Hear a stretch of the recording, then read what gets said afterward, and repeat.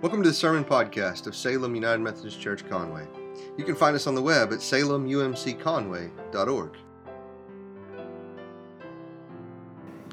Our scripture reading today comes to us from Acts chapter 16, verses 9 through 15, as we continue in our series, The Acts of the Apostles.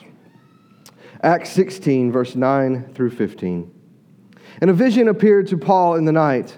A man of Macedonia was standing there, urging him and saying, "Come over to Macedonia and help us."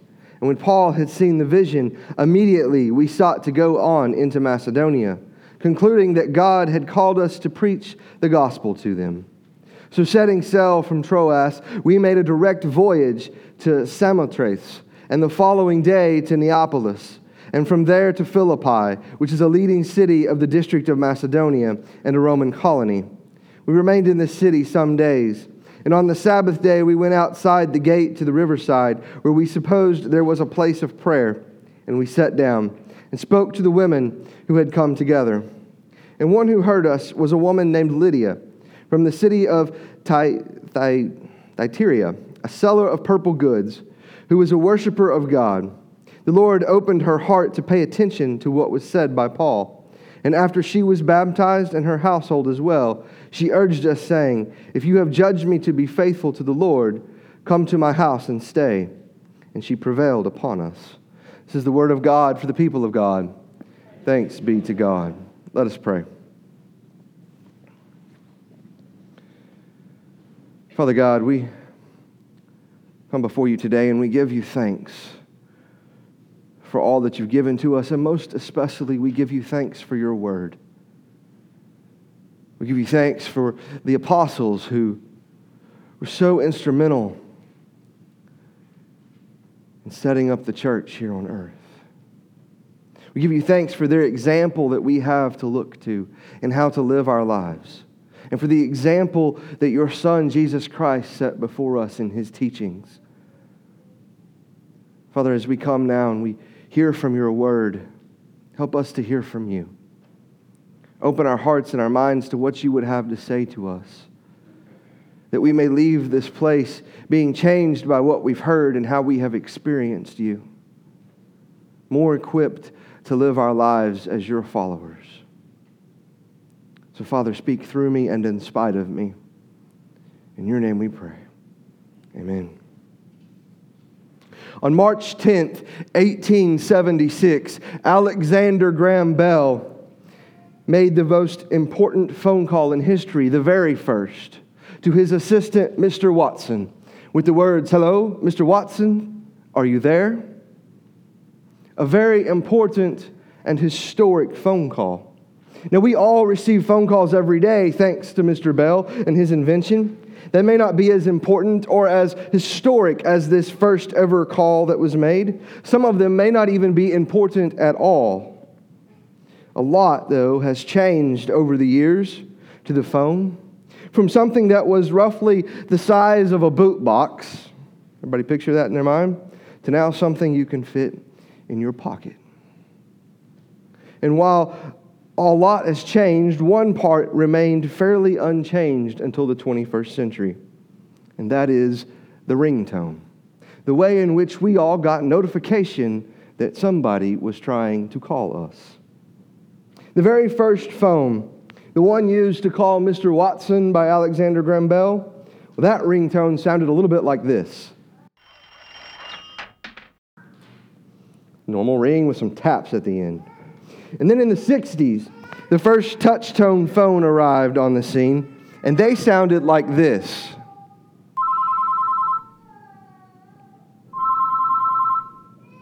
They were followed by the first cordless phones in the 1980s. Everybody remember a cordless phone?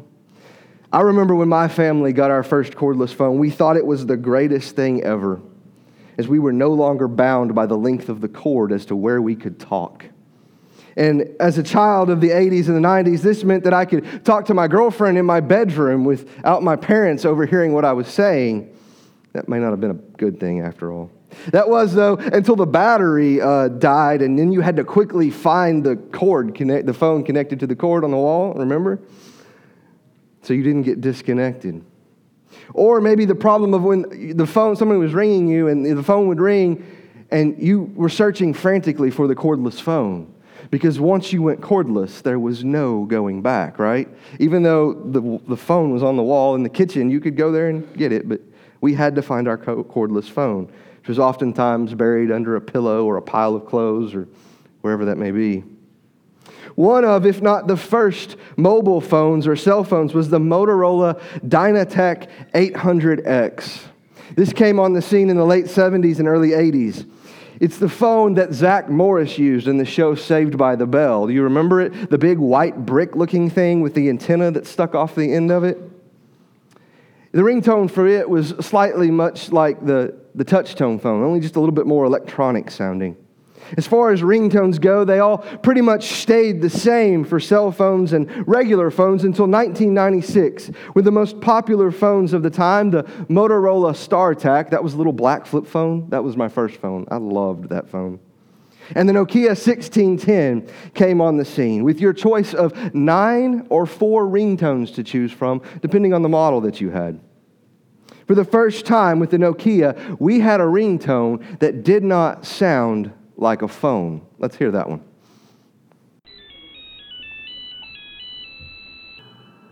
Everybody remember that one? This signaled the end of the boring ringtones.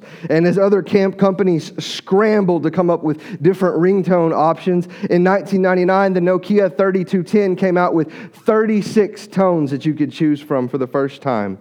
And for the first time, we had recognizable, historic, and popular songs that we could use as a ringtone. Let's hear this.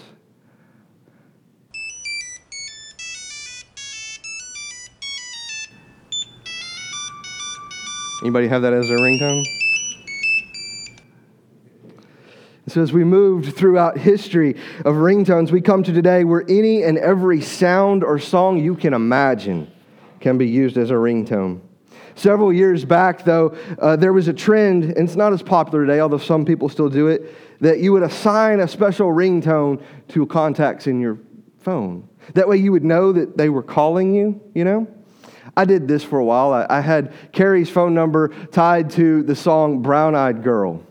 And so every time that song would play, I would know that that was her calling me, and I better stop whatever I was doing and answer that phone, right? You know, some people still do this, but not all do. But Carrie does, and so I wanted to share with you her ringtone for me. Your husband is attempting to reach you on your cellular device. Your husband is attempting to reach you on your cellular device. You see, this practice of individually assigned ringtones, it's done so that we know who's calling immediately. We don't have to look at the phone and see who it is. Most of the time, those who get those ringtones assigned, well, they're the important people in our life, the people that matter, the people that if we didn't take their call, we sure would hear about it, right? Now, calls haven't always come from a phone, though. Long before Mr. Bell invented the telephone, the word call or the phrase to receive a call had a different meaning. That meaning was crouched in religious language of the call of God on someone's life. It still is today. We just don't think about that as the first thing when we hear the word call. Paul, in our text for today, is receiving a call from God. That call was to go to Macedonia and to proclaim the gospel, which resulted in blessing to others. To fully understand this passage, though, we need to place it in context and look back to verse 6. Because in verse 6, we find that Paul and his fellow travelers have been prevented from going to different places and sharing the gospel. Prevented necessarily not by government authority, but rather by the Spirit. If we look closely, we will also notice that before Paul receives the dream, they are on their way to Troas with intention of going to Bithynia. Macedonia wasn't in the plans. But because Paul heard the call of God through the Spirit speaking to him in a dream, the actions of the Spirit then not allowing them to visit Bithynia, Paul was able to go to Macedonia and be a blessing to Lydia and to her household. The point this text is making is that we must be clued in to how the Spirit of God is working in our lives. We must be willing for the Spirit to interrupt what we're doing. and then be obedient to God.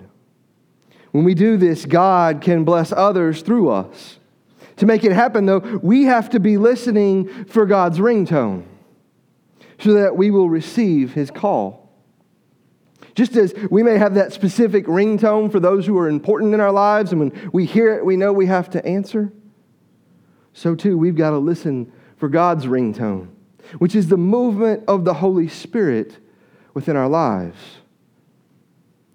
And when we see that, when we hear that in our lives, we have to slow down and listen to God. Listen to what He's calling us to do. Because if Paul hadn't been tuned into the movement of the Holy Spirit on this missionary journey, he might not have been the conduit for blessing in Lydia's life. So we have to tune into the work of the Holy Spirit in our lives. When you feel that urge to pray for someone, maybe that's the Holy Spirit, God calling you to do that for a particular reason. So stop and pray for them. When you've been thinking about someone and wondering how they're doing, maybe that's the Holy Spirit asking you to check in on them, to call them, to pray for them and with them. When situations and people are placed on our hearts, that's the work of the Spirit in our lives. It's the call of God being placed upon us. So we have to be attentive to God's ringtone in our lives. Allow the Spirit to come and interrupt our lives. And then we have to be obedient to what God is calling us to do. So that we, like Paul, can help to bring the faith to others, even those who think that they may already be followers of God, like Lydia. See, she was a follower of God, but something was missing in her relationship with God. And in Paul's obedience to the call of God placed on his life, God opened Lydia's heart to Paul's message, and she and her entire household were baptized. As a result of this, provisions were made for Paul and his fellow evangelists. The seeds of obedience on the part of Paul sprang forth into obedience in the life of Lydia. And in return, it provided for the work of God. God provided when His servants responded positively to His call without the promise of provisions. It was a matter of faith. It's a matter for us of faith today as well. God will lead us and direct us in ways that will require faith, but through obedience, He will provide for the journey and the needs that we incur. Who knows how many men or women the Lord has ahead of us in our journey? They're waiting on our act of obedience. Perhaps we were at one time the person waiting for someone to come and to share with us. Listening hearts, obedient actions, program of evangelism. See, we have to hear the Spirit moving in our lives. Hear God's ringtone trying to get our attention so we can answer the call as Isaiah did. Say, "Here am I, Lord, send me." So keep your ears and hearts open as you listen for the work of the Holy Spirit in your life, the ringtone of God, and then be obedient to the call that God has placed on you. Thanks be to God. Amen. Thank you for listening. We hope you will join us in worship on Sundays at 10 a.m. We're located at 1018 Salem Road in Conway, Arkansas.